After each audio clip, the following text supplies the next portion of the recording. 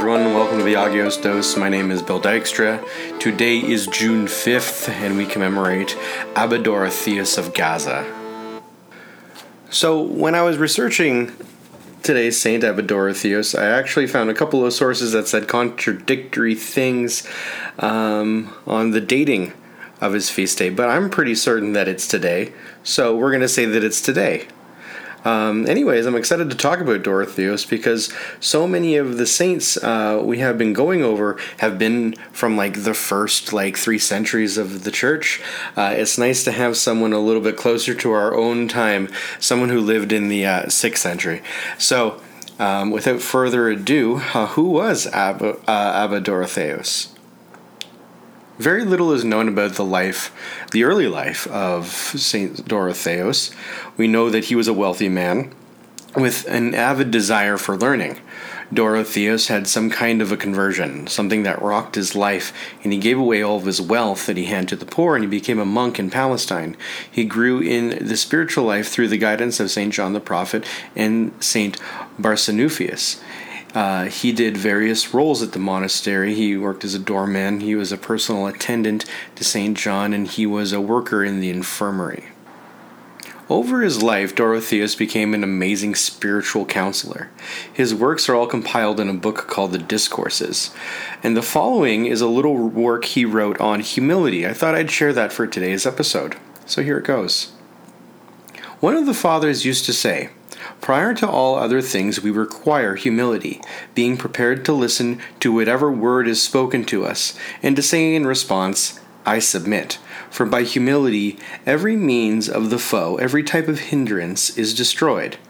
What is the meaning of these words? Why did he state, "Before all else we need humility," and not, "We require self-control"? For the apostle declares, "All who strive for mastery keep from all things." Or why did he not declare, "Before all else we require a fear of God"? Because it is written, "The beginning of wisdom is the fear of the Lord."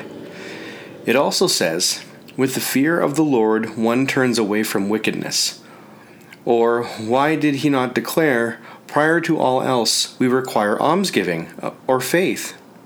Because it is said that through faith and charity we are purified from sin. And so the apostle states, "Without faith it is impossible to please God." If then it is impossible to please God if we lack faith, and faith and charity purify from sin, and by fear one turns from evil, and the beginning of the wisdom is the fear of the Lord, and a man who contends for mastery keeps from everything, why does he state, "Before everything we require humility," and puts aside all these required things? The saint wanted to show us that neither the fear of God, nor faith, nor self-control, or any other virtues can correct us if we lack humility.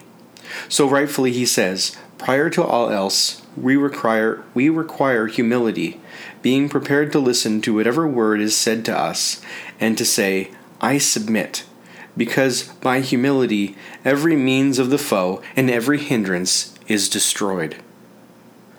Brothers, think how great is the power of humility. Think about how great is the spiritual energy behind saying, "Excuse me." Why is the devil referred to not only as a foe, but also as an adversary? He was referred to as a foe on account of his hatred for men. One who hates what is good is a traitor. He is an adversary, for he continually places hindrances in the path of goodness. If someone would like to pray, he puts hindrances in the way with evil suspicions, disgraceful thoughts, and spiritual apathy. If one would like to give alms, he hinders it through greed and procrastination. If one wants to keep a vigil, he hinders it with hesitations or laziness. In all things, he is against us when we want to do good. This is why he is referred to as the foe and the adversary, and why, through humility, all his attacks and schemes are destroyed. Humility is truly a great thing, for all types of good are advanced by humility, and by working at it we lessen our journey, as it states, regard my humility and my labor, and take away all my sins. And I was humiliated, and the Lord delivered me. Because humility alone can guide us into the spiritual life, as the Abbot John used to tell us, even if it is slow. So let us also be humble for a brief time, and we will be saved. Even if we are unable to suffer many toils because we are weak, may we work to make ourselves humble. I steadfastly believe that, with the mercy of God, a little thing done with a humble nature will enable us to be discovered there, in the same abode as the holy ones who have toiled greatly, and been genuine servants of God. Yes, we are quite weak, and cannot toil much, but can we not at least be humble? Truly happy, brothers, is the one who has genuine humility. A great thing is humility. Well, it was pointed out by that saint who had genuine humility and who said, "Humility does not become angry and does not upset anyone." This seems an odd thing, because humility is opposed to vainglory, and by this I suppose humility defends a man. But one often grows angry about money and what is available to eat. Why then does he declare that humility does not become angry, or provoke to anger? Humility is a wonderful thing, as we keep saying, and it is powerful to put grace into terrible passions. For what is more troublesome to one than to become angry and to anger his neighbor? As some of the seniors have said, it is altogether alien to a monk to become angry. And if one should become angry, unless he is quickly guarded by humbling himself in a brief time, troubled as he is, and disturbing others, he will come under the authority of the devil. For this cause he states that humility does not become angry or stir to anger. But why am I stating that it guards against these two passions? In fact, humility guards the soul from all the passions, and also indeed from all the temptations. When St. Anthony saw all the traps of the devil spread out everywhere, he sighed and inquired of God how anyone could ever keep away from them. God replied, "By humility." It is humility that allows you to escape all of them. And what is more wondrous, he added, they are unable to even touch you. Do you now see the power of humility? Do you perceive the grace which is joined to this virtue? For indeed, there is nothing more powerful than humility. If a troubling experience befalls a humble man, immediately he goes against himself. Immediately he blames himself as the one deserving punishment, and he does not try to accuse anyone or put the blame on someone else. The rest of the time, he continues on this way, undisturbed, undepressed, with complete peace of mind, and so he does not have a reason to become angry or to anger anyone else. So you see that the holy man quite correctly said, before all else, we need humility. There are two humilities, just as there are two prides. The first pride occurs when one reproaches his brother, when one judges and dishonors him of being of no importance, and deems himself superior. If that person does not soon come to himself and strive to correct himself, little by little he comes to the second kind of pride, rising up against God himself. He ascribes all his labors and virtues to himself and not to God, as if he performed them by himself through his own reason and efforts, and not to the help of God. Truly, brothers, I knew of a man who came to be in this wretched state. Right from the beginning, if one of these brothers said anything to him, he would say, "Who the devil is he? He is not Zosimus, or one of his kind." Then he would start to lessen them and say, "There is no one of any significance but Macarios." Then after a time he would say, "Who is Macarios, anyway? There is no one of any worth, save perhaps Basil or Gregory." Then, in brief time, he began to rebuke them, declaring, "Who is Basil? Who is Gregory? There is no one who really matters save Peter and Paul." And I said to him, Truly, my brother, you are going to hate these soon as well. And trust me, after a brief time, he started to say, Who is Paul? Who is Peter? There is none but the Holy Trinity. And so at last he raised himself up against God, and there he gave up. So we should, my brothers, take up against the struggle, against the first type of pride, for fear that little by little we fall into this full pride. There is also the pride of this world and a pride of the monastic life. The pride of this world is when you are elevated above a brother since you are richer and more good-looking or have better possessions. So when we perceive ourselves becoming vainglorious concerning these things, or on account of having a better monastery, or one that is more convenient, or when we have more brothers, we should see that we have attained a high point of this worldly pride. This is when a young man is vainglorious about material things. And what will I say when a man is elevated about a good voice, or his elegant psalmody, or his reasoning, or on account that he performs his work well? All these are like the first, and more than the pride of this world. But the pride of the monastic life is when a man becomes vain about performing his vigils, or fasting, or his piety, or his mode of life, or his fervor. There is even the case where a man becomes humble to gain glory.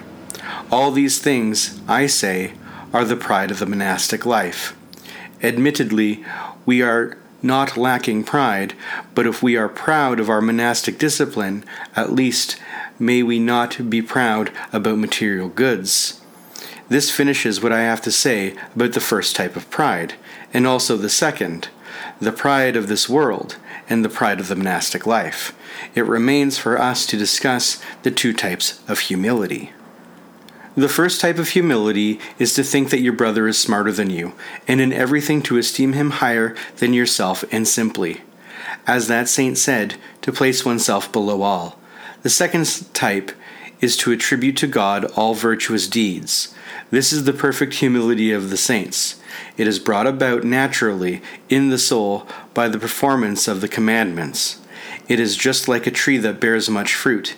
It is the fruit that bends the branches and brings them down. But when lacking fruit, the branches point up and grow straight. There are some types of trees which never produce any fruit as long as their branches are upright. But if stones are placed on the branches, they stay upright. But if stones are hung on the branches, they bend down and begin to produce fruit. It is the same with the soul. When it is humbled, it starts to produce fruit. And the more fruit it produces, the lower it becomes. So too with the saints. The closer they get to God, the more they reckon themselves to be sinners. I recall once when we were conversing about humiliation, and one of the great lights of Gaza, hearing us declare the closer a man is to God, the more he reckons himself to be a sinner, was awestruck and said, "How can this be?"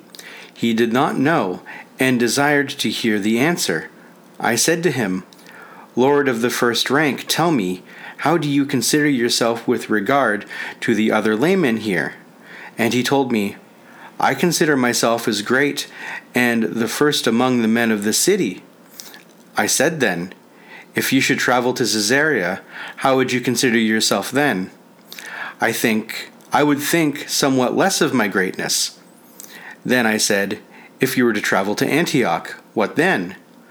And he answered, "I would consider myself as a member of the common folk."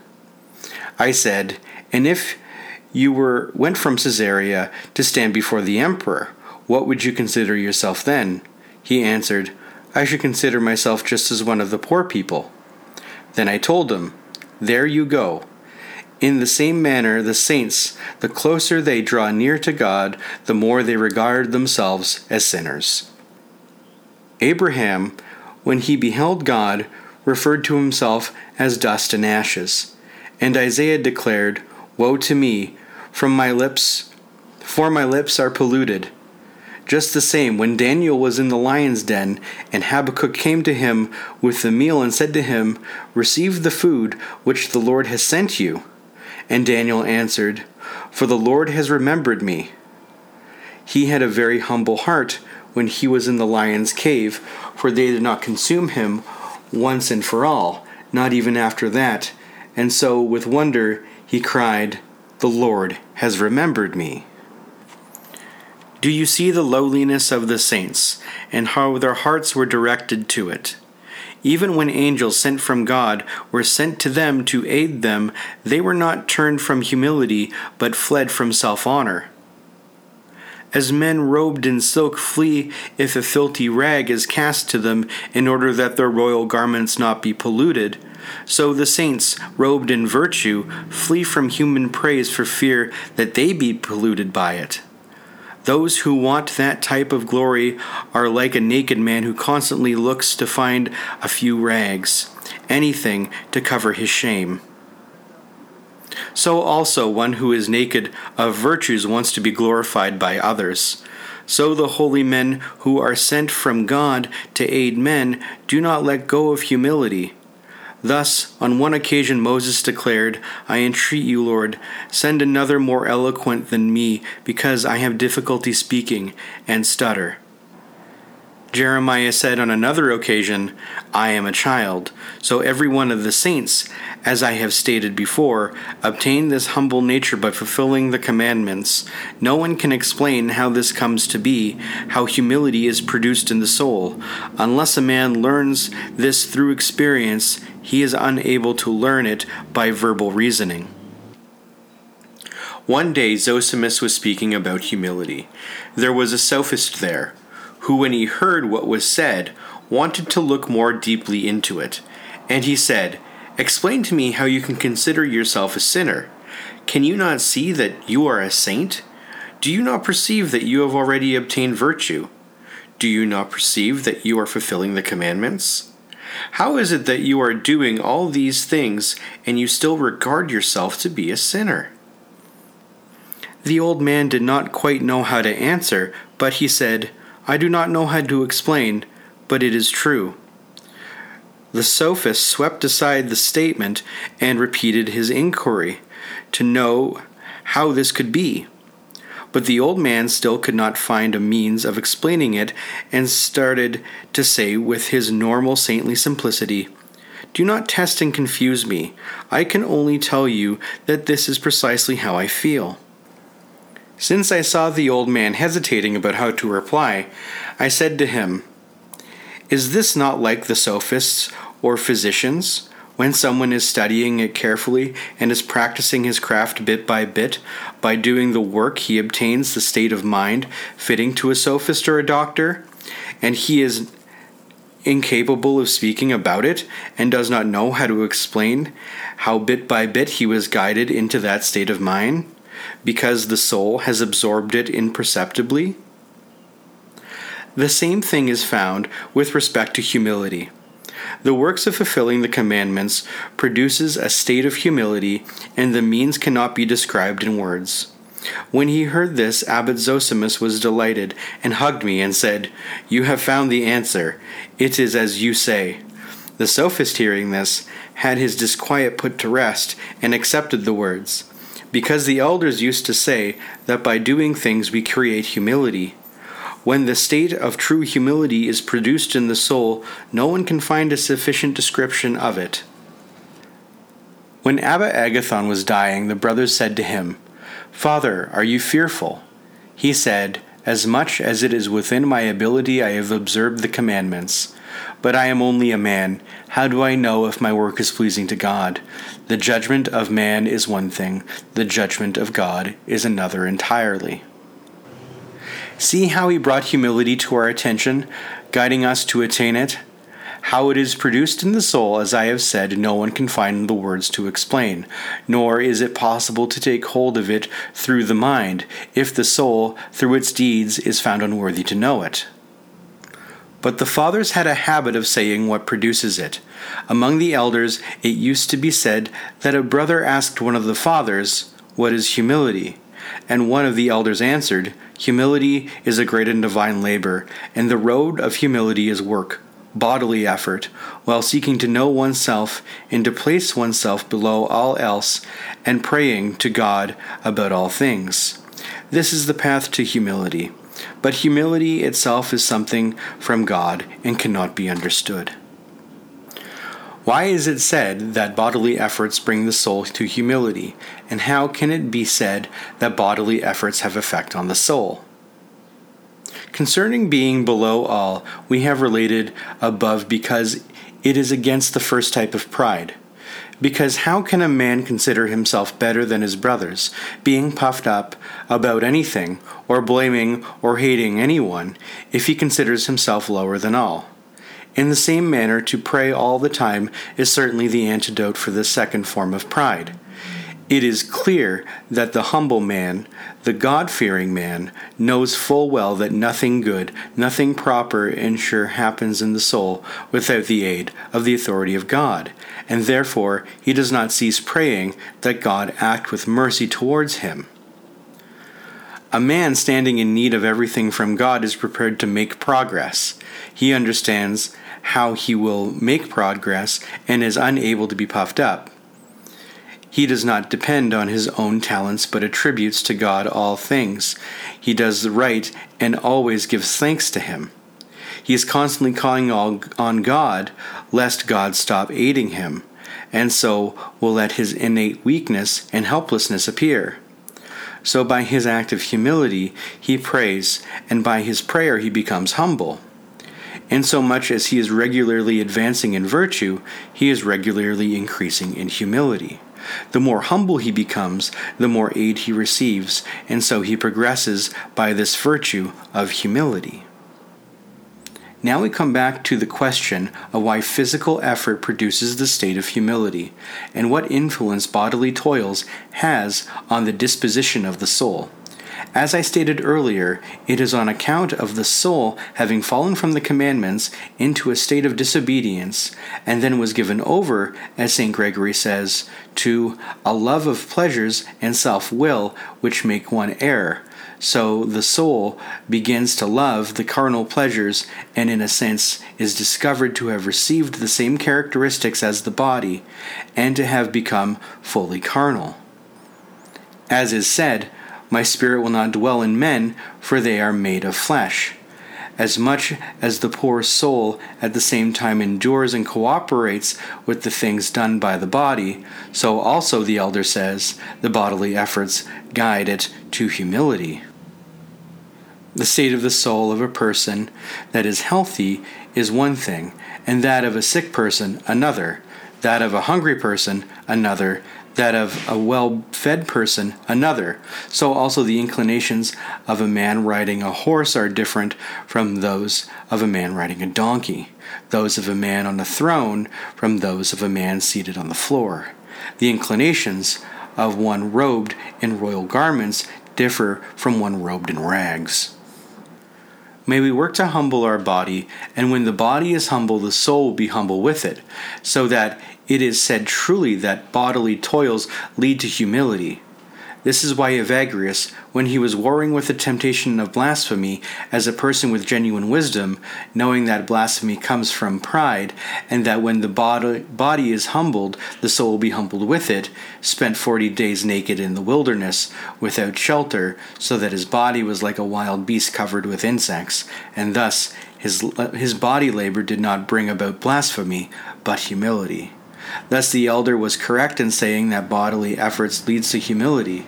Let God, who is good, give us the grace of a humble nature, which delivers us from so much wickedness and saves us from the greatest temptations.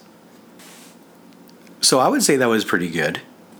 I mean, I need to learn more about humility. I need to read more about humility. I need it more in my ecosystem. I think I'm going to pick up the discourses of St. Dorotheus of Gaza, and if you would like to do so, I'm sure you can find it on Amazon. Anyways, thank you very much for listening. This has been your daily dose of Agios. St. Diothorus of Gaza, pray for us for humility.